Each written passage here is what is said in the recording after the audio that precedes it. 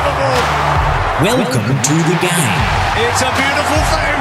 With Mark Duffield. By golly gosh. The son of a darkened shearer and a self-described ball-playing jack of all trades. We shouldn't be surprised, should we? Who lit up footy fields in the southwest before becoming WA's preeminent AFL scribe. My goodness. And Glenn Quartermain. Wowee. A proud Victorian parked permanently in the West who would have played 300 AFL games if not for his incredibly small hands. Goodness gracious me. Together they are Duff and Quarters. You know who? And this is your favourite footy podcast. It's unbelievable. Yes, hello everybody. It is Tuesday. It is time for the first edition this week of the Duff and Quarters podcast. We are brought to you by TabTouch. Those with the touch, you can better your bet. Download TabTouch today. Please gamble responsibly and please call Gamblers Help on 1800 858 858 if you encounter any difficulties. Well, we often say it's been a big week in footy. It's been a big 24 hours in footy. Quarters, you and I are going to talk about everything at Essendon, and we have with us Tim Walker in the studio from Tab Radio. Tim, welcome to the show. Hello, gents. Great to be with you. You can say that again. What an incredible 24 hours, and the start to this week, it has been incredible to watch what's happened at Essendon. Essendon in turmoil. We've had to peel Quarters off the ceiling. He's gotten that high on it all. Quarters, what do you no, I don't like seeing Essendon in turmoil, Duff. You know that. I should also welcome Tim. Great to have you here. Tim's on 5:30 to 9, Monday to Friday on Tab Radio with our good friend Digby Beecham. Yes. Stirring indeed. up trouble, no doubt. Yes, well, and you talk about Essendon. He's one that's followed along very, very closely what's happened with Essendon. He's taking a North Melbourne man. Interest, yes, so, taking a keen interest is an understatement. It's funny how Essendon polarises people, no matter what club you come from. Look, I think, I'm going to call it now, I think Clarko, Alistair Clarkson will coach Essendon. So let's go. You've been on the phone to a couple of contacts this morning already. And so what we're hearing, according to your contacts, is that Clarkson has a very keen interest in the Bombers. Well, his manager has come out this morning and said, my client has a strong interest in the Essendon job. Now, my read on it is that he was close to North Melbourne. They've offered him a 5-year deal. My read that he wasn't that... Maybe didn't display the interest they were after in going for the GWS job, and I believe that's down to Adam Houzé and Kingsley. Adam Houzé. Yes, correct. And Adam Houzé. And so it comes down to North Melbourne or Essendon really for Clarko, and this is the job I'm told he really wanted and was perhaps just sitting on his wings a little bit waiting to see what developed. I think Paul Brasher leaving, who is a big ally of Ben Rutten, and David Barham coming in, whose language has been very strong. I think they're going after Clarko big time, and I reckon they'll get him. Yeah, I reckon you're right. Well, let's just start with the incumbent. Ben Rutten's position now is untenable, isn't it? Yep. And the treatment of him by the Essendon Football Club, I would have thought, is as tawdry gets when it comes to the departure of an AFL. Not unusual. How did they treat Woosher in the last year of his contract? Yeah. This is. I mean, I know that it's never pretty when a club leaves, when a club and a coach part company, but this is as messy as it gets. And to have one board endorse you and then another board effectively sack you, which is what they did. Basically, we all read the tea leaves on this 24 hours ago, and we went, hang on a minute, Rutten's not going to be coaching them next year. Well, you know what? He's coaching them this morning, Tim. Yeah. How does he go into Tullamarine this morning and talk to the players, review the game from the weekend, knowing that the players are probably thinking, well, he's not going to be here in as soon as 24 hours, 48 hours from now? You know what his two words he said to the media, assembled out the front this morning? Not ideal. Not ideal.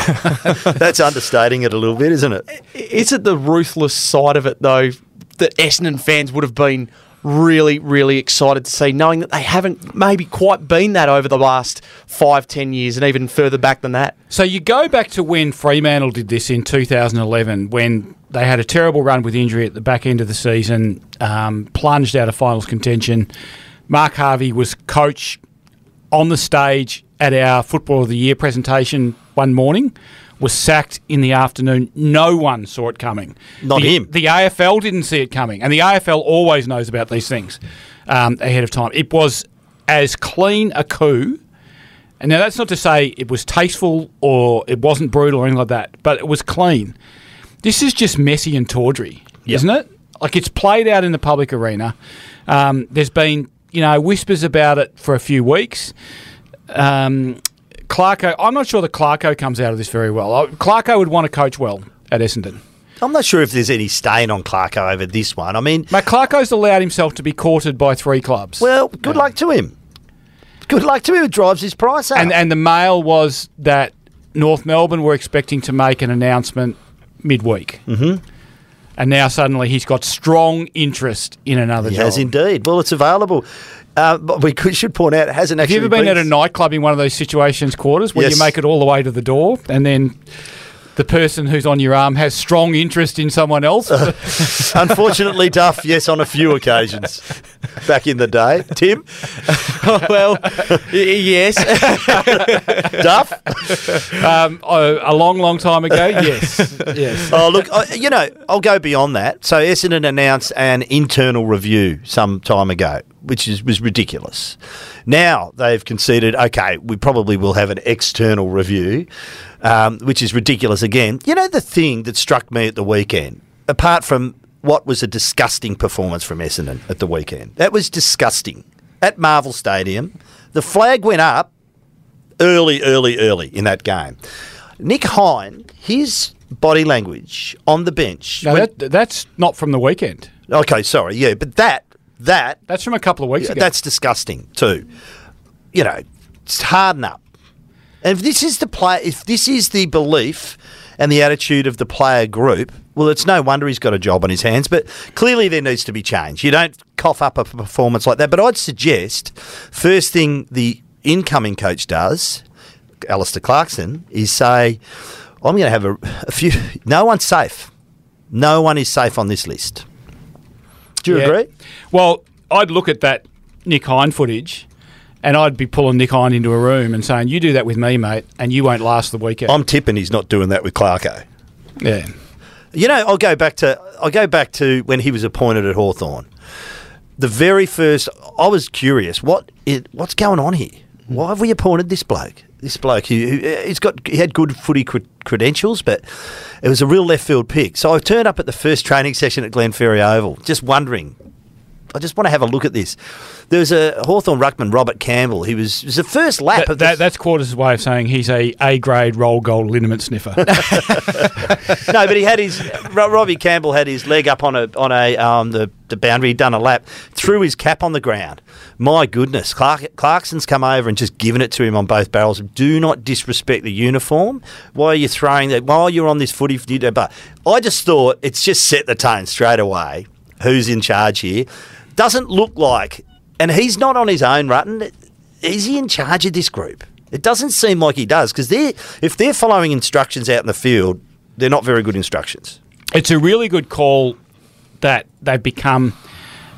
There's nothing ruthless about them. And even Ben's language after the game, it was very wishy-washy and very watered down. It should have been, I do not accept that as the coach of the Essendon Football Club. The players that have dished that up have got to sit in a room and answer to themselves and answer to each other, and after that they'll be answering to me. And some of them will pay with their positions in the team next week. We will not stand for this. Instead it was kind of like, oh, look, it was kind of disappointing, and there's a lot of kind ofs, and it was like, come out and say it. Yeah, who's he trying to not offend? It was unacceptable. Tim, where do you think it leaves North? Well, that's the big question. I mean, do they go and look for a tried coach like a Leon Cameron or a Ken Hinkley? They'd be looking at what's happening at Essendon. They would have been very nervous yesterday, given that they thought that they were going to unveil Alistair Clarkson this week, and then they're probably looking at it today going, well, what is plan B? Because I dare say plan A, it was Alistair Clarkson, and plan B probably wasn't much else. I've got a plan B for him. I'd go, if this is how we think it's going to pan out and Clarkson goes to Essendon, he could turn around and pick North still. Yes. I just don't think that's going to happen. I reckon they go to Hinkley, throw 5 years at him. He's got a year left on his deal, and what does he have to do next year to survive in that job? No, and I don't think Port Adelaide would stand in the way. If North Melbourne came to Ken Hinkley with an offer and Ken Hinkley said, I'm really thinking about this, Port Adelaide wouldn't stand in the way, surely. Geez, Is it that bad between Ken Hinkley and Port Adelaide? I'm looking at if I'm Ken Hinkley, I'm thinking the Port Adelaide players are still playing for Ken Hinkley. I understand that. I understand that, but the language from the club is never good. And I reckon if you're him and you're thinking, what do I have to achieve next year for this to go away? I'm saying he can extend. He can get a 5-year deal on the table as opposed to next year and that's it and you're out. I'd have a crack. Based on what Port Adelaide did after the 0-5 start, are you tipping Port Adelaide to play finals next year? I reckon they're going to be very close. Yeah. What? If I'm Ken Hinkley, I'm backing myself in at Port Adelaide. Okay, that's fine. Or you could take a 5-year, you could have some security of tenure. Mate, it's a small Melbourne club. Mm-hmm. They've got significant challenges ahead of them, North Melbourne. You know, like if you look at no club faces a bigger rebuild challenge than Adam Simpson. I'm not sure Adam Simpson gave any significant consideration to overtures from former premiership teammates when people like Anthony Stevens and Glenn Archer were ringing him a few weeks back. I don't know, but I think he let West Coast know there'd been contact just in case, they heard through different channels, and I don't think he seriously considered it. Now, I'm looking at Port with Rosie, Butters, Dersma. They found a great forward ruck in Finlayson. He brings something different. Charlie Dixon's still there. Alia's still there. There's nothing that tells me that Port Adelaide will be less than what they were this year. And you take out the 0-5 start, which was around injuries. I think Port Adelaide's going to be a top 8 team next year. And a chance maybe with a bit of a softer draw than what they had this year as well, finishing mid-table. I don't mind Essendon's list either. Yeah. And I reckon Ridley, Parrish, Merritt. You've got I don't know what happens to Stringer, the ruckman. Who's the champion on that list? The ruckman. Not yet. He's not. He will be. Will he?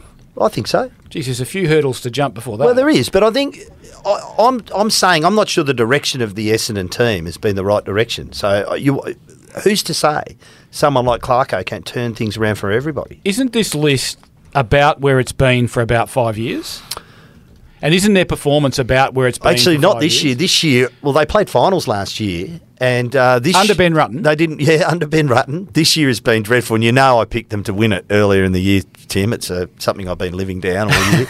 But I'll tell you what, if Clarkson gets hold of them, I'm tipping them to play finals next year and win one.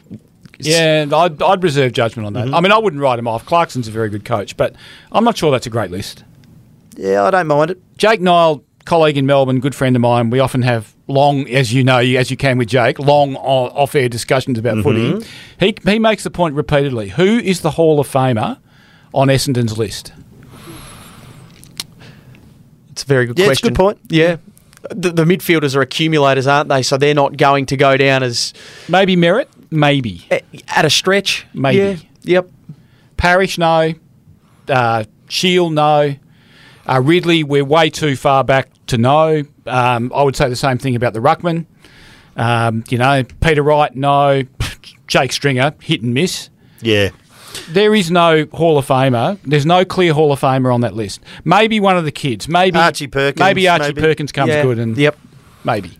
I'm intrigued by it all. I really am. And what's going to happen and who ends up at North, who ends up at Port. As you say, Kinkley might hang on there. But if I was North, I'd have a crack. I would just put it out there.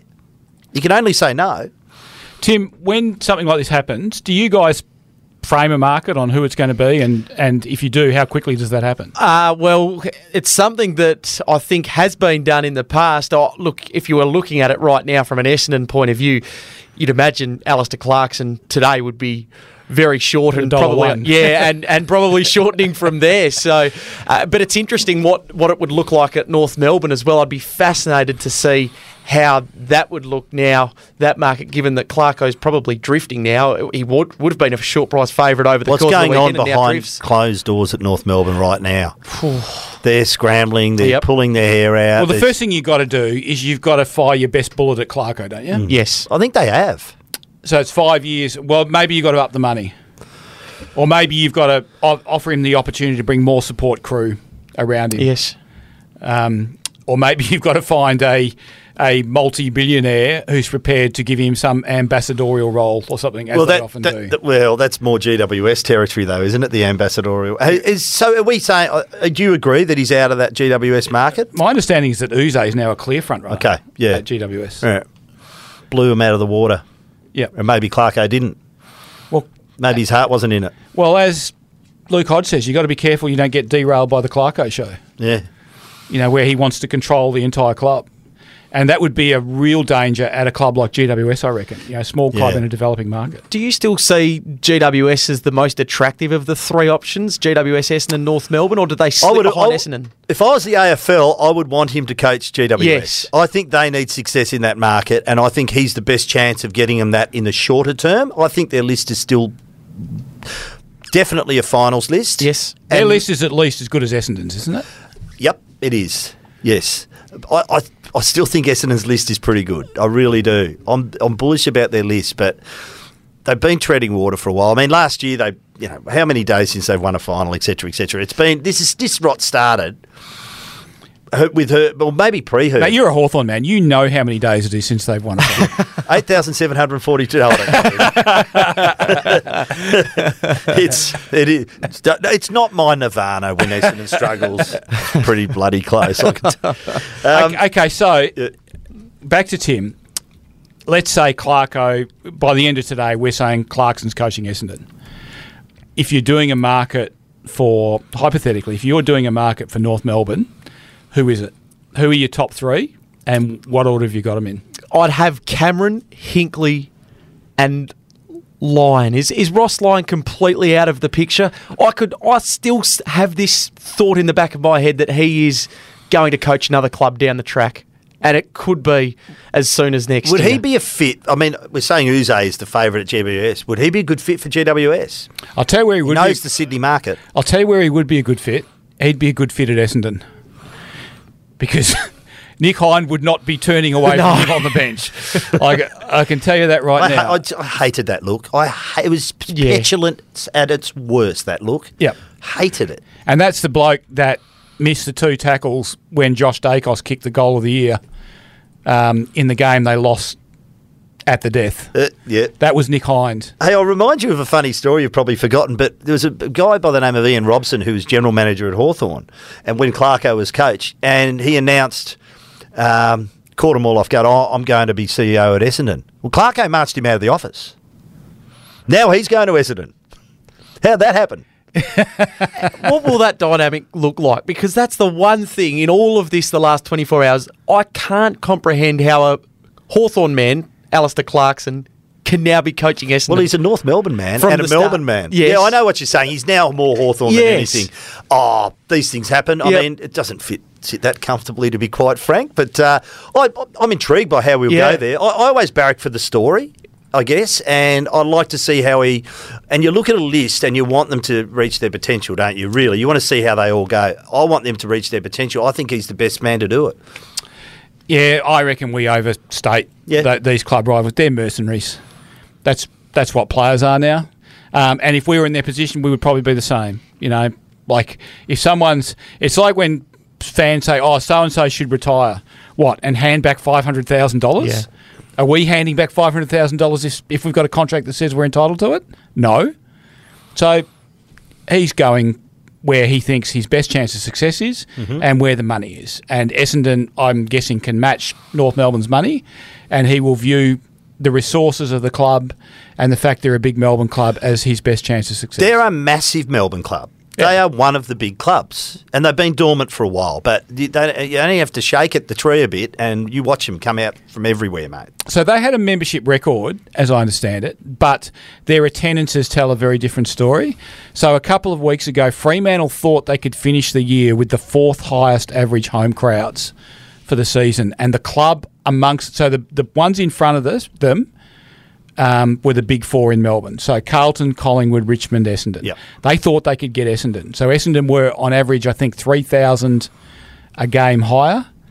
And Fremantle thought with the Derby and a couple of games that Essendon were playing. That I think they've got a big drawing one this week. I think they play Richmond. Do they? They play Yes. Richmond. So that'll be a big crowd, especially after the interest we've seen this week. Ooh. But they had Port Adelaide on the weekend where one man and a dog were there. So that tells you that they're a long way off song. The other thing that's interesting about Alistair Clarkson going to Essendon, if that indeed is the case, you talk about the big crowds, Anzac Day, dream time at the G, they do the country game with Geelong, they're big occasions at the MCG, whereas North Melbourne don't quite have that other than Good Friday. I agree with you. I had to giggle a bit with the country game against Geelong there. Is Yeah. that big? What- Dream is time it at the G's massive. Yeah. And Anzac Day, there's no bigger home and away fixture. Why would Essendon have a country game? Just quite. They're events though, aren't they? They're events that... Was that game where McLaughlin turned up and was holding a small lamb? Yes, I think so. That's right. Thinking, why am I in this photo opportunity? How did this happen? Looking at his PA. slightly Really? uncomfortable. Yes. Then there's the Carlton and Richmond games as well that they get as home games at the G. So they're big occasions, aren't they? Yeah. Yeah, no, I can see the appeal. If I'm looking at GWS, and I don't think he wants to move from Melbourne, right? From Victoria. He's got his farm, I think it's in the north of Melbourne. He likes to tinker when he gets a bit of time off. He don't want to go up to Sydney. So there's down to 2, and I'm tipping, I think I know the one he's picking. Big club wins. Yep, big club wins. Now, we should move on to a bit of a intriguing tribunal case tonight with Zane Cordy. So he gets off, doesn't he? He has to get off. Not because. So I'm worried about the bump, but there's no charge. How does a guy arrive at the tribunal when there's no charge? I'm actually not worried about the bump in this occasion. You know I'm strong on head contact, but we've got to have some contact left in the game, and that to me was a good old-fashioned hip and shoulder. And, okay, where does the concussion come into it? Is the whiplash motion, or is it his head hitting the ground? Yes, the hip and shoulder caused it, but there was no contact to the head from his body. I don't think I'd like to see that rubbed out, the hip and shoulder. Whereas I think the worst one at the weekend was Crouch. And he gets a week. Yeah, because the player got up. Yeah, geez, it was a pretty of a brutal hit, though. That had to be a week, but it's no more than a week because the player gets up. Yeah, if the okay. player doesn't get up, it's 2 to 3. So I think that's a far worse action. Yeah, I think, absolutely. and also it adds to the fact that there is no charge. Surely he gets off. When Crouch did what he did, you knew that was a week. Yeah, Yes. straight away. No one was trying to line that up against Paddy Cripps. No. That's a late high hit. And depending on what happens to the other bloke, we'll see how long he gets. Yeah. So, do you agree tonight? I think it's very problematic that a bloke can lob at the tribunal without a charge. So clearly the AFL, Brad Scott has said we don't like that, so therefore we think we have to take that to the tribunal and test it. But I don't know how. I don't even know how it lines up with the AFL constitution. You know, can you just ship a bloke off to the tribunal? Yeah, I'm not sure what law he's digressed there. I mean, that's just a hip and shoulder. Yeah. And we all cop them. There's nothing worse than when you don't see those coming and you get to brace yourself. Or, you know what, executing one of those is one of the best feelings in footy. Yeah, I'm with you, absolutely. I would be very disappointed if Zane Cordy was to sit on the sidelines and miss the clash against Hawthorn this week. I'd hope that he gets off that tonight. Okay, so bookies, Yes. smart money. Yes. Who are you on for the flag? Right now, I'm with the Cats, and I've been very happy to be with the Cats probably since they came over here and beat West Coast. You could just tell, even early in the season where they dropped a few games, there was the building blocks being put into place, and now they are right there. And look, there's going to be the questions of September. They haven't lived up to the hype in September the last 5, 6, 7 years. But I think this year they've been able to, in a way that they did in 2011, get the rest into the players, the senior players in the group. We saw it on the weekend with Mitch Duncan. Selwood, Dangerfield had the week off. We saw he was the late withdrawal against St Kilda. They're just managing their way beautifully. Too much rest coming up, though? That's the question, yes. The bye. So you've got the game against West Coast this week, which you can't imagine them taking any risks. They don't need to. They're 2 games clear on top. And then there's the week off ahead of the finals, potentially a week off ahead of a preliminary final as well if they win. And Jay Cameron, that is to me Yes. now the asterisk here. Yep.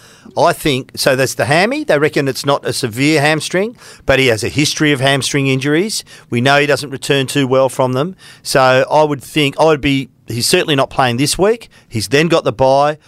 I'd be surprised if he plays in the first final, but then you're coming back, first game in 4 weeks, maybe. But, I think that's still the little asterisk. I reckon clubs are different with hamstrings now. They're more sophisticated in their ability to diagnose them, and they're more sophisticated. Remember, mid-season, we couldn't believe that Paddy Cripps was going to play against Fremantle in Perth a week after.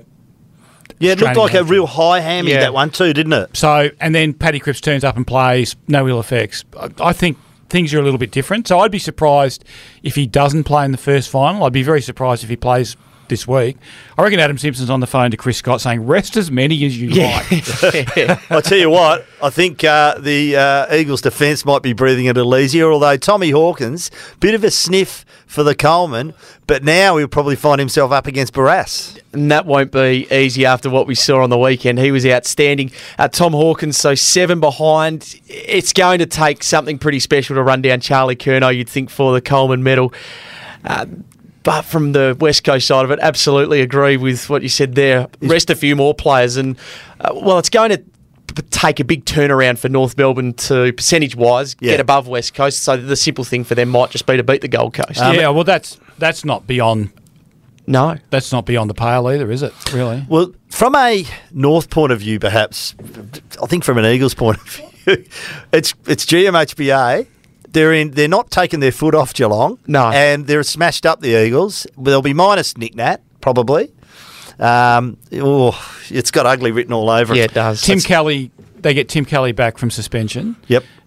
You wouldn't think Willie Rioli comes back. He trained this morning, apparently. Did he? So maybe he goes. Maybe he goes. I don't know. As I said to you a few weeks ago, if I was the Eagles, I'd be getting through the match and I'd be stopping at Clatworthy's across the road having a couple of quiet ones and thinking, thank God that season's over. Put that one in the rear vision mirror. The famous pub across the road from Cardinia Park. It kind of summed up their season, didn't it, last weekend when... they get beaten in the Derby. They were good. They gave a pretty strong account of themselves. No, they were actually good.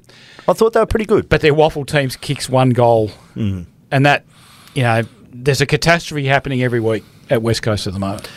We just mentioned Barrass before, playing himself into All-Australian, certainly into the squad. So the thing I'm trying to get a read on, and maybe Tim can help us here, is I'm trying to remember what Tommy was like when there were 150 things wrong with West Coast early in the season. And I don't think he was horrible. No, he was. But how good was he? And so, because the last 6 weeks, he has been the best power defender. He was under siege. That's what he was. I think he was really solid, actually. They were just under siege. It's not the greatest defender in history, I think, would have struggled. And they had Jeremy McGovern, who was in pretty good touch in the first half of the season, so he had him back there as well for company. I reckon he missed the Friday night game against Richmond. He was a late out there, so... That was one of their worst ones. Yes, that was. Who does he nudge out of that back six for All-Australian? Is it May? Is it Sicily? I reckon if you just go in the past 6 weeks, he's ahead of all of them. Yeah. Yes. No one's playing better than Tom Barrass back there at the moment. Not disagreeing, but who makes way for him? Well, he's ahead of all of them. Yeah. So Stephen May, Stephen May's the one you thought the big-bodied, post-up defender. So that's the like for like, and he's playing better footy than Stephen May. I reckon the question to ask is, right now, if you're a power forward, who do you least want to play on? And I reckon the answer's Tom Barrass. Yeah, Rory Lobb would certainly say that after Saturday night. Oh yeah, he was terrific, Barrass. As was they were great, and your boys, Duff. I was pleased that there was a hard game in the wet. Magnificent performance by Sean Darcy, by the way. Incredible performance, and right at the right time, I reckon. Yeah, good hard slog. They've proven to themselves they're not complete wombats in the wet. They have only beaten West Coast, who have only won 2 games for the season. So let's not a wombat's no good in the wet. I thought they, as Harvey Keitel said to Samuel Jackson and John Travolta in Pulp Fiction after they'd cleaned the car. I think translated, let's not get ahead of ourselves. But I would say that they had to get the 4 points. They got the 4 points. They need the 4 points again this week, and then just see what else happens around them. What sort of interest is there punter-wise for Freo regarding the finals? So just having a look at their market for the premiership at the moment, they're $15. So they've got now 6 teams ahead of them, that being Geelong, Melbourne, Sydney, Collingwood, Brisbane, Richmond, and then Fremantle. I think there'd be a number of people out there that would probably have Fremantle as that 6 or 7 seed. If they finish top 4, there's every chance that they get to a prelim final from there. You'd back them in to start favourites at home, regardless of who they played. I know they've lost a few games here this year, but I'll probably have them up a little bit higher, and if they can make the top 4, I think there's every chance, as I said, that they'll be at the prelim final stage. They slide into 4th, for example, Yeah. and they play Geelong week 1. Is that at GMHBA with the reduced capacity, with the new development there? The final? Yeah. No, I would have It'll be thought at the G. I would have thought it's the MCG. Okay. It might even be Marvel Stadium, depending on what other games. Don't forget that Yeah. there's a chance that Carlton could be playing Collingwood first week of finals. There's a couple of other games that people might say we need that one at the MCG. So the good thing is they've got a home final, Freo, regardless. It's either in the first week or the second week. Yes. So we'll wait and see what happens. Collingwood, interesting. I don't know what to make of the... I love the way Sydney went about it, controlled the footy, didn't allow them to play their surge game, tagged Nick Dacos.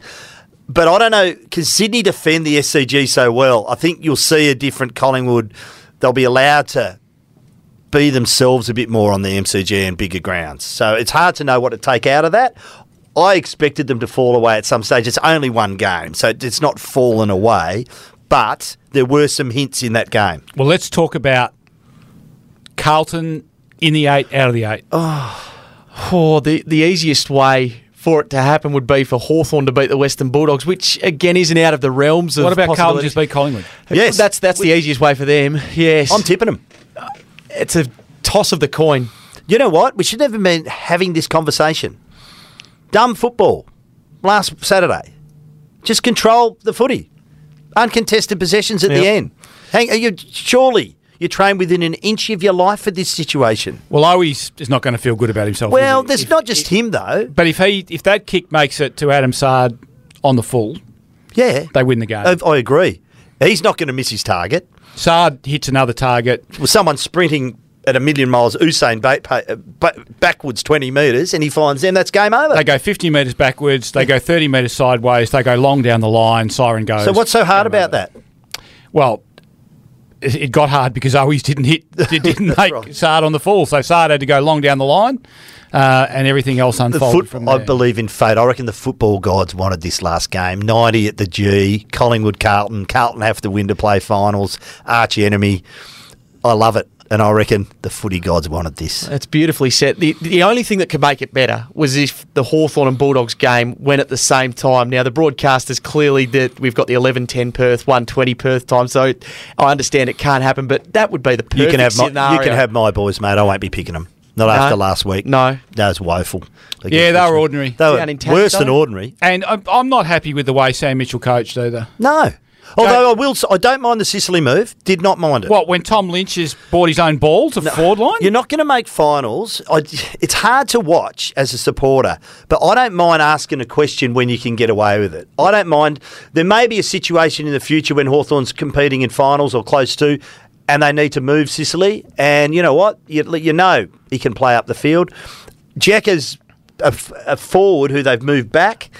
Have a look at him against the very best. He now goes into the postseason thinking, gee whiz, I had my pants pulled down there. But The postseason. Yeah, postseason. It was about 30 seconds in, mate. Yeah, no, when the ball goes forward I know. and Tom Lynch clunks the first one in the goal. But you find a bit about your players. Now, it's hard to watch at the time, but I understand it. But no, I don't. But it's not just that game. There are other games this year where Mitchell, it's all or nothing. You can't coach like that, but I guess he's finding out a bit about his list and he's prepared to. Don't forget, in Clarkson's first year there, Hawthorns get their pants pulled down every second week. So did leave Zach Dawson on Anthony yes. Rocco. And look what happened. Which raised a few eyebrows. No, but look what happened. Became one of the better defenders in the competition. So who's to say? Zach Dawson was at what era was that? When Zach Dawson was one of the better defenders. Come on, he held his own very well at Freo. He was a good player at Freo. He had Luke McFarlane taking the best forward every week. He's still a good player, very good player. He did well to eke out as many games as he did. I think that's too much GST. I think you had a bit too much GST. Over enthusiastic about that. Very quickly before we go to the mailbag. Yep. If you're Fremantle, does Rory Lobb play against GWS in Canberra this weekend? I think you have to, with the week off after as well. If nothing else, Sam Taylor, he takes care of Sam Taylor and just brings the ball to ground. So just structure. I think structure is the only reason he plays. I think you saw when he was out there on one arm, At least he was giving them something, wasn't he? Yes. A contest. So I think he has to play this week because it's very important for them to win. So it's an interesting one, isn't it? Because it's very important for them to win, but I'm not sure Rory's the sort of bloke that soldiers on. Well, the coach says he does. Well, what else is he going to say? Well, he was. Gee, I'm sure Bren Brutton says that Hines a good listener as well. Good point. I reckon I'd want Rory fit and fresh for that first final. I want to win this week. Yeah, well, You might have Tabata back for that first final too. yeah, maybe. If results go according to plan, and that is that Collingwood as favourites beat Carlton and the Western Bulldogs take care of Hawthorn, and that would leave Fremantle sitting in 5th spot, so they'll rise above either Brisbane or Melbourne, whoever loses. Unless it's a draw. Yes, unless it's a draw. Who would Fremantle prefer to play? Would it be Carlton or the Western Bulldogs in week 1 of the finals? Very good question. Duff? If it's here, I reckon Carlton. Yeah, just in finals for first time in a long time. They will have spent a few pennies getting there, Yep. I reckon. Good They call. played to Good the call. death against Melbourne. They'll play to the death again against Collingwood this week. If they get there, Carlton they'll feel like they've already played too. The Dogs have played in some big finals here recently. And they're mercurial, aren't they? Their coach is mercurial. They've got the mercurial midfield. Yep. They can turn up and just do a number on you, Yeah. the Dogs. Yep. Which they did to West Coast in 2016 on the way to the flag. Flew to Perth, belted West Coast, went on, won the flag. Now, I'm still shaking my head about that game. I'm stunned at quarter time of that game. Yeah. I probably obviously didn't rate the Dogs highly enough. Well, we all didn't. And we were all wrong. Right, now it's time for this. Saddle up your camel. It's time for the Thirsty Camel mailbag.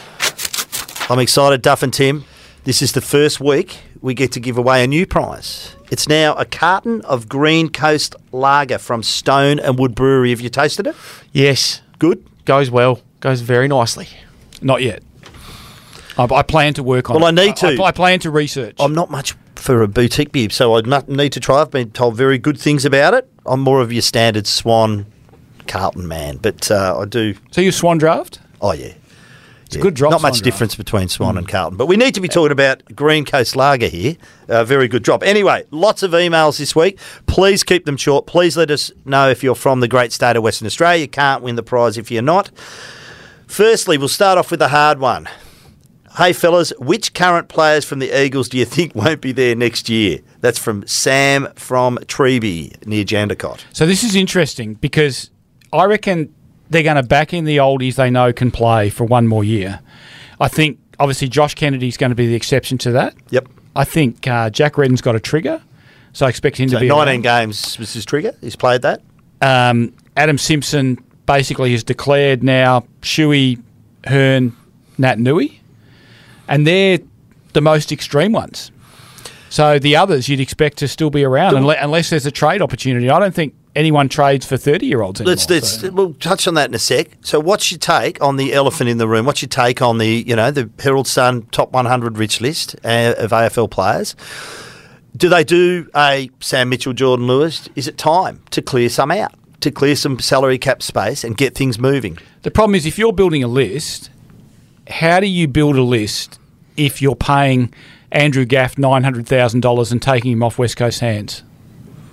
If you're North Melbourne, even if Andrew Gaff says, I'd like to go back to Melbourne, I'll play 2 years for North. If you're North Melbourne, you can't be paying Andrew Gaff $900,000. No. No. You can't be. So I reckon I think to a degree they're stuck with it, aren't they? Really?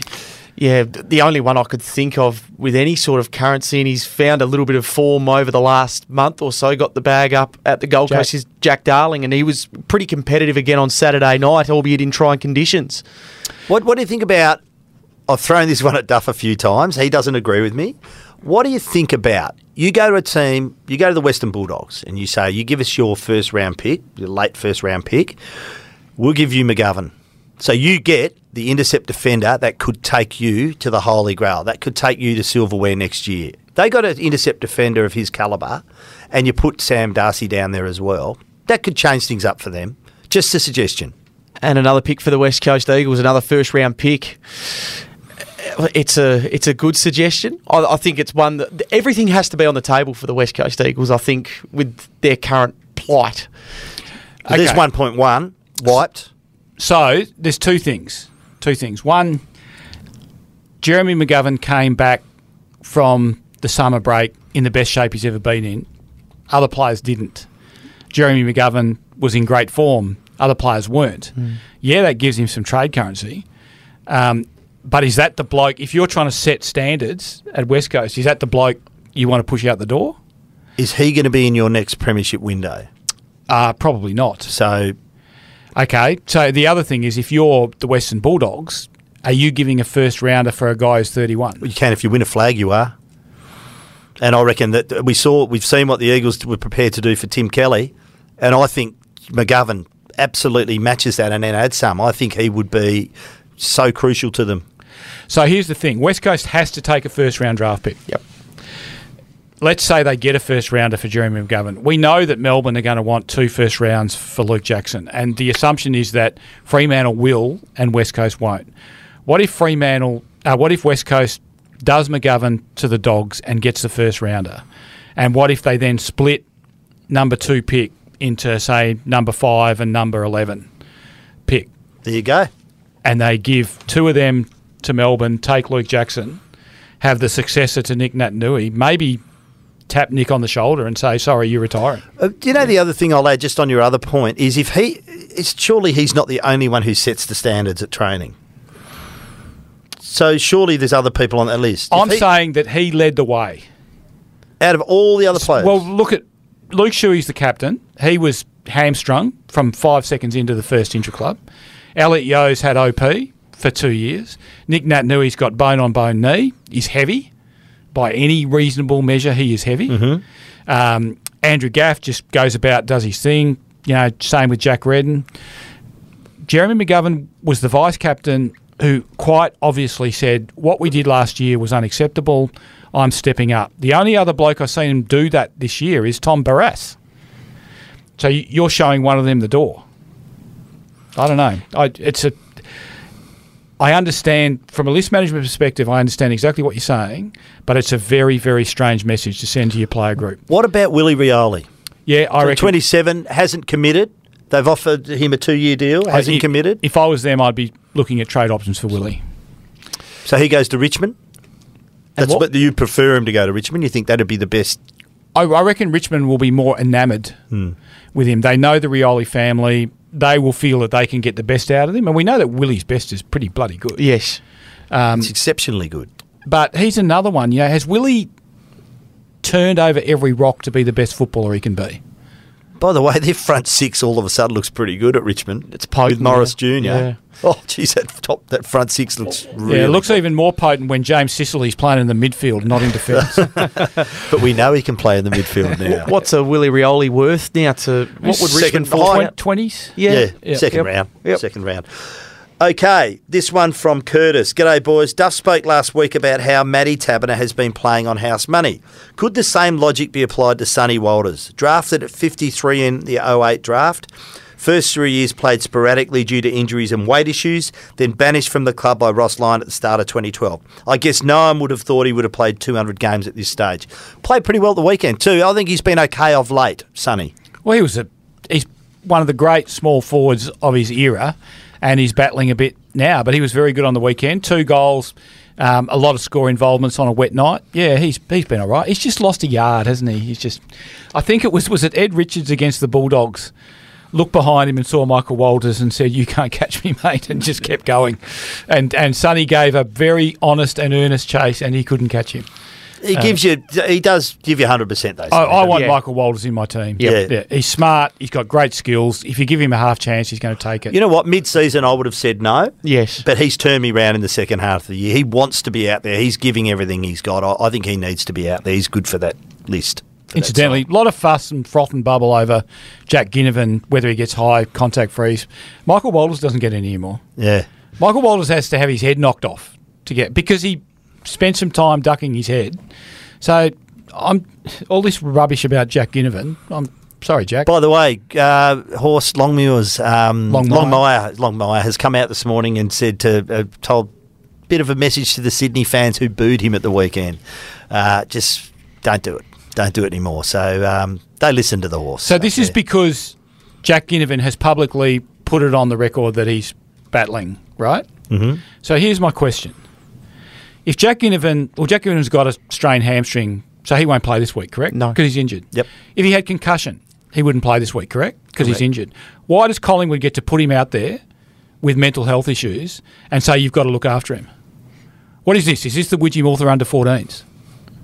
This is the AFL. There is no such thing as paranoia in the AFL. They really are out to get you. The opposition is. The opposition fans are. Jack Ginnivan sought attention, shushing crowds, showing the ball to crowds. Putting the Redmond tackle on his Facebook homepage. Yes. That was his photo. Jack Ginnivan sought to milk free kicks and free kicks that were going to give him shots on goals. Jack Ginnivan publicly put his mental health issues on the record in a post-match interview. If Collingwood, I don't have a lot of sympathy for a club who wants sympathy for a player and then puts him out there in the toughest sporting competition in Australia. The AFL is not a halfway house for players who are battling mental health issues. If Jack Ginnivan goes away and deals with it, he deserves our absolute support and understanding. But if he's out there, he's an AFL player. And just purely on a form point of view at the moment, I'll take on board what you say there, Duff. His form has tapered over the last month or two, hasn't it? And there's probably going to be questions around whether he's in Collingwood's best lineup come finals. Stages are about to get much bigger. Yeah. Always big stage. By the way, great crowd at the SCG at the weekend. 44,000. It was fantastic, the atmosphere there. They've made the long drive up from Victoria, the Collingwood supporters. Would have been an interesting trip home. They're a big club, aren't they? Yeah, they are. This one from Brendan from Inglewood. I love this email. Hey, fellas, my go-to pod every week. Keep up the great work. Call me superstitious, but I don't think the Dockers should pursue Luke Jackson. It may ruin their premiership chances for years to come. I love Luke and the Dockers, but here's my point. Has any player recently, e.g. since Gold Coast and GWS have joined the AFL, won a premiership, then moved clubs and won another? I can't think of any. Happy to be proven wrong so I can feel better if we recruit him. But he does add, I can only think of 5 in recent history. Gold Coast and GWS. Stuart Dew, 2004, Port to Hawthorn in 2008. Remember the third quarter. Cam Mooney, Roos to the Cats. Byron Pickett. What were his stats at the Roos in the 99 grand final? Yeah, that's true. He did too.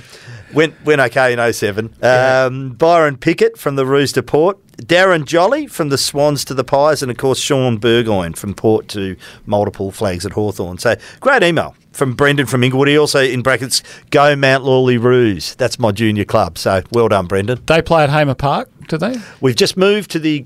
yes, they do, because it's moved from Inglewood Oval up the top. The senior and junior clubs have swapped. Played a couple of games at Hamer Park. They were pretty hard to beat at Hamer Park, Mount Lawley. You go down on a Sunday morning for the Oz kick, you might see Rocky Roo too, big giant kangaroo running round. Funnily enough, I was actually out there on the weekend for my own footy at Hamer Park, and it was a lake on Saturday afternoon, and it was pretty chopped up by the end of it, as you can imagine, with the wet weather that was around.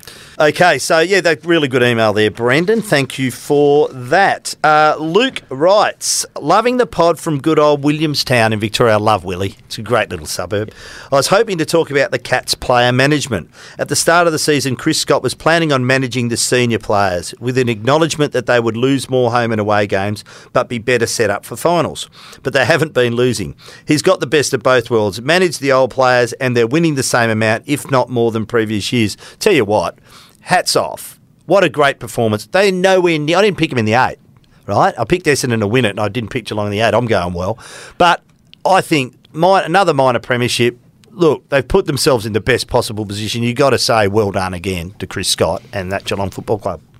And if you're going to back the truck up on a trade deal, back it up on a power forward. Oh, yeah. That's the other thing, not a midfielder. Because you can find midfielders a lot of ways, but you don't find power forwards of Jeremy Cameron's quality very often. So well done them. And the other thing is that if you've got an old team, put speed in around them. So Max Holmes, who I think is the son of Lee Naylor, who was a 400-metre runner for Australia. She was quick, and Max Holmes is quick. Isaac Smith is a runner. Close is quick. et cetera, and Atkins in the middle, younger legs. So what they've done is they've kept the experience in there. They've put some wheels in around them, and they're blessed a little bit because Blitzarves is a super athlete. Sam Menegola's a super athlete, and you mentioned Isaac Smith, super athlete as well. G'day, gents. As a Freo member, I watched Nick Nat live on the weekend gone and have to ask, if JK and Mundy can run round and still boss games, yet retire, how the heck is Nick Nat still going around? The bloke is a shadow of himself, clearly massively unfit and a liability. He took 2 marks in the second quarter of the Derby, which was 22% uplift of the 9 he had taken for the season to date. No wonder Darcy won BOG as he cruised around with no competition. Nick Nat was a physical freak, but no more. Is it time to call it a day? Well, I believe he's going round again, and there's no question he has a big post or pre-season ahead of him. He has to. But if that's bone-on-bone knee, how do you do that? This is the problem. I mean, we say Nick's heavy and everyone says, what you're saying is he's lazy, he hasn't done the work. With bone-on-bone knee, it's hard. Get on the Alt-G treadmill, mate. Yeah, anti-gravity treadmill. It's not the same. It's not the same. Like Justin Longmuir spent last 18 months of his career doing that. And, you know, Justin looks fitter now than he did then. It's an interesting discussion, and I reckon West Coast should have the discussion. I reckon. Have they got an heir apparent? I dare say they've looked at Bailey Williams hoping that he'd probably come on a little bit quicker, but again, he didn't really set the world on fire on the weekend in the WAFL. There might be one in this next question. Okay. In this next email from Stuart Flatman. Hi guys, thanks for the pod. It's always a good listen. I'd like to propose an idea. You'll hate this stuff. Would Freo be better to trade Sean Darcy to get Jackson rather than Meek? Sean Darcy is better trade currency compared to Meek, and he could give us a late first round pick. Meek might be a second, third round pick. The lob trade would be of similar currency to Darcy, meaning Freo will have 3 late first round picks to negotiate with for Jackson and take to the draft. I'm not for trading Darcy out, but I'm suggesting Meek would be a good look at West Coast. Yeah, well, I mean, I'm not sure where Lloyd Meek will be next year, but Lloyd Meek's an AFL ruckman, and an AFL ruckman needs to play AFL. So if Jackson's coming in, Lloyd Meek ain't going to be there. No, he'll have to find another home somewhere else. So it's an interesting one for Freo, isn't it? And, yeah, I mean, look, you said I'd hate that, but, I mean, that's not the silliest. The silliest one was the one last week that had Fremantle shifting about 4 of their best young players so they get Luke Jackson. So you'd be comfortable with Darcy moving? No, I wouldn't be comfortable with it, but it's not the silliest thing I've heard about the Luke Jackson trade. This one from Shane from Bateman. Love the pod. Although West Coast on the weekend was a tale of their season not being able to play 4 quarters, loved the intent from the boys and thought there was some green shoots starting to show. The desperation shown by Zav was a great example of this. With Essendon's lack of comparable spirit in the weekend, where are the Worsfold haters who ran him out of that club after he brought them back to some relevance? Is it a case of be careful what you wish for when you sack a leader? An interesting segue there, but he raises a good point with Worsfold. They weren't going to honour the last year of his contract there. That was disgraceful treatment. It was a dog act. And look at them now. How far have they progressed? Well, they've regressed, haven't they? Yeah, this is tawdry. The whole thing is very tawdry. The first text I got when the Ben Rutten stuff broke yesterday was someone's, I won't name them, but said maybe John Worsfold wasn't such a bad coach. People have long memories in footy. We gave the club back some cred, which they've since maybe has been eroded a little bit. Yeah, and, you know, we all talked about Ross Lyon's strengths and weaknesses as coach, but one thing Ross always said, I coach effort, not skill.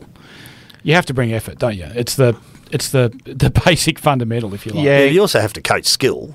I know. We've acknowledged that was one of Ross's shortcomings, but at least Ross's teams tended to have effort. And with John Worsfold, he guided them through 2016, which was such a hard year for the Essendon Footy Club, and got them back into the mix in 2017 to play finals in 17. And they played finals again in 2019, I reckon, didn't they? They were West Coast's first victim in the finals. Yes.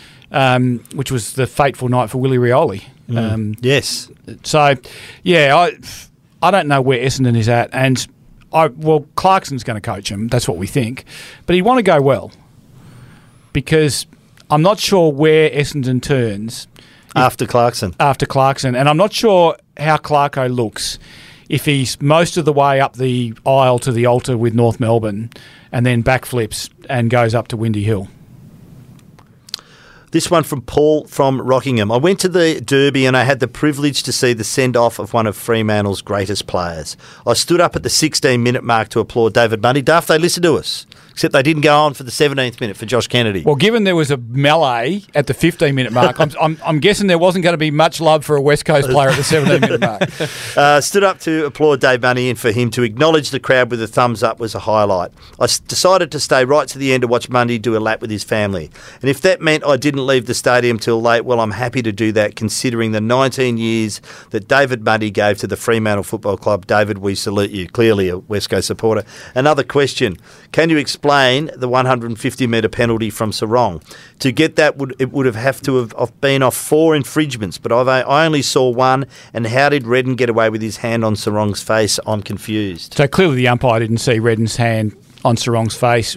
I think the original infringement was Sarong throwing Redden to the ground. Then there was contact with Liam Ryan, so that's one. And I suspect there was an element of the umpire making a statement because 2 50-metre penalties would have got him to the goal line. So I reckon Matty Nichols has gone, I've had enough of this. We've seen nothing but melees for about 5 minutes. So therefore 50, 50, 50, everyone play footy. And then 2 minutes later, Jack Redden copped one as well. So I think this was the umpires taking control of the game. And that led to the Brayshaw goal at the other end, didn't it? Yep. It was Fremantle's third goal of the night. Could have been worse. I don't know if you saw anything from the Super League in England overnight, but Corey Parker, the old NRL player, has been cited. They reckon he might be out for 8 weeks. Let's just say he did a hopawate, but we'll leave it at that. Hopawate. So was it's what you say when that happens to you. He entered in the entered the digital age. Well, he entered the digital age. Yes. You want to have a look at it. The teammate of the player infringed against is saying, "Have a look at this." I did see in a basketball match once a bloke carrying on like a pork chop, and the umpire just went tech foul, tech foul, tech foul, off. Now, I remember Andrew Jarman saying to me once, there's a bit of that going on in the AFL back in his day, and one particular player was well known for it, and he told me that the particular player got into him early. I said, "What did you do?" He said, "I turned around, smiled at him and said, I love it." Said he didn't do it again. Interesting take on it. This one from Sue from Bundaberg. Bundy, hi Duff and Quarters. As an exile from Perth, now living in rural Queensland via Melbourne, your pod is essential listening to this West Coast Eagles fan. However, I have just finished listening to your Thursday pod and was disappointed, Duff, that you did not actually answer the question put to you, having been distracted by discussion about country footballers, about what position it would be for West Coast to spend their draft picks on the upcoming draft.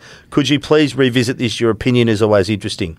My own opinion is that we need a ruckman who's not a potato, and we needed him at the beginning of this year. It's great to have Nick Nat back, but he's clearly out of shape and will be retiring soon anyway. Cheers, Sue from Bundaberg. P.S. We do have a Thirsty Camel bottle shop here, but I'm obviously not eligible. Well, as we just said, Nick Nat needs a big, strong postseason ahead of him. Your take, Duff, and tip? So what my understanding is they're paying very close attention for a young Victorian key position player called Aaron Cadman. Now, that doesn't mean they'll take him, but I'm told they've had a good, long, hard look at him. If you look at the locals, Ruben Ginby from Dunsborough, he's a midfielder and he's a riser.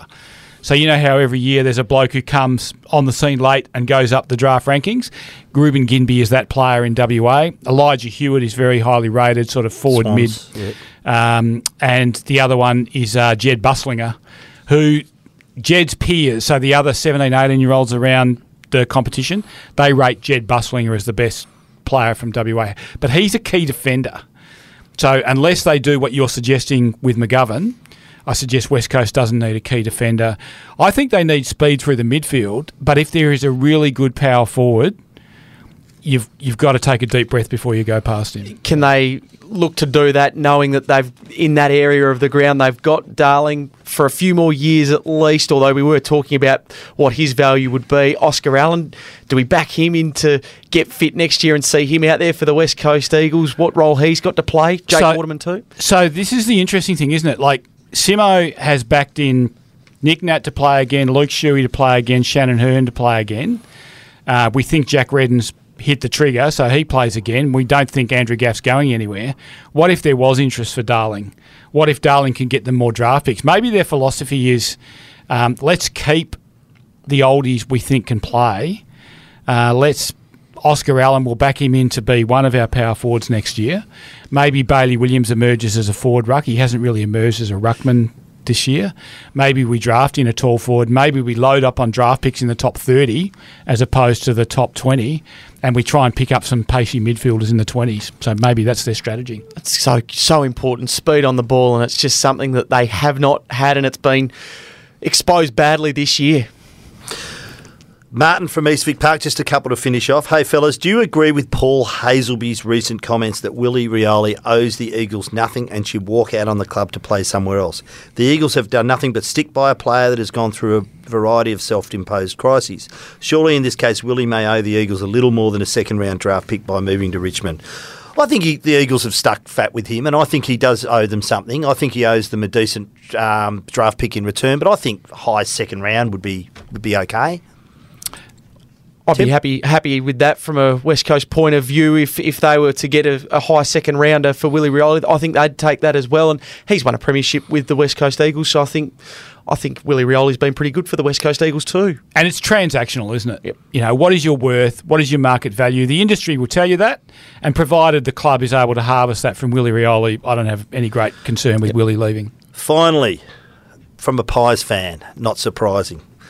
Ahoy, boys. Love the podcast. Value your opinions. A pet hate of mine is watching players adjusting their hair during a game, Tim, and retrieving their hairbands. Totally avoidable. Keep tipping against the Pies. We excel when backs against the wall. Well, not the weekend you didn't. I tipped against you. Kind regards, Rob from Mandurah. Remember the days? I remember Bruce Dool having his headband ripped off his head and thrown into the crowd. Who did that? I don't know, but I reckon it happened at Don Scott as well at Moorabbin. Someone ripped his headband off and threw it in the crowd. It wasn't Bernie Harris from Fitzroy, was it? Could have been, yeah. It's, I'll tell you what, sacrilegious. The flying doormat's headband. Yeah, it rings a bell somewhere deep in the memory bank that it might have been Bernie Harris from Fitzroy. There's a bit of it going on now with the hairbands and the double knot. I think Alex Pearce has got a double knot, hasn't he? I don't know what's going on with Alex Pearce's hair. All I can say is there's a lot of it. There's a lot of it. There is, isn't there? I wonder if Rob's maybe pointing out a number 31 at Melbourne, maybe in regards to the hair and playing with that all the time in a match. Oh yes, true. Is that who he'd be referring to? It could be. Oh, there's a few of them that do it. Yeah. You see the hairbands come off and back on again. There's a few kids playing with them now too. Yeah. In junior footy. I know your thoughts. Not one of the issues to the forefront of my mind, but anyway. Hey. There you go. We're a podcast for all people, Duff. Yes, we are. Thank you, Tim, for coming in. Appreciated your time. Fascinating insights. Please, if you have any mail, send it to this address. Send your mail to duffandquarters@wanews.com.au. Thank you very much for joining us today. Thank you, Tim, for coming in. We have been brought to you by Tab Touch. Those with the touch, you can better your bet. Download Tab Touch today. Please gamble responsibly and please call Gamblers Help on 1-800-858-858 if you encounter any difficulties. We'll be back on Thursday with an update on the news at Essendon and looking forward to a big round 23 of fixtures. If you're a fan of the podcast, why don't you get in touch? Send your thoughts to the Thirsty Camel mailbag at duffandquarters@wanews.com.au. And don't forget to like, subscribe, and of course, tell your mates. Thanks for listening. This has been the Duff and Quarters podcast on The Game. You know who? It's unbelievable.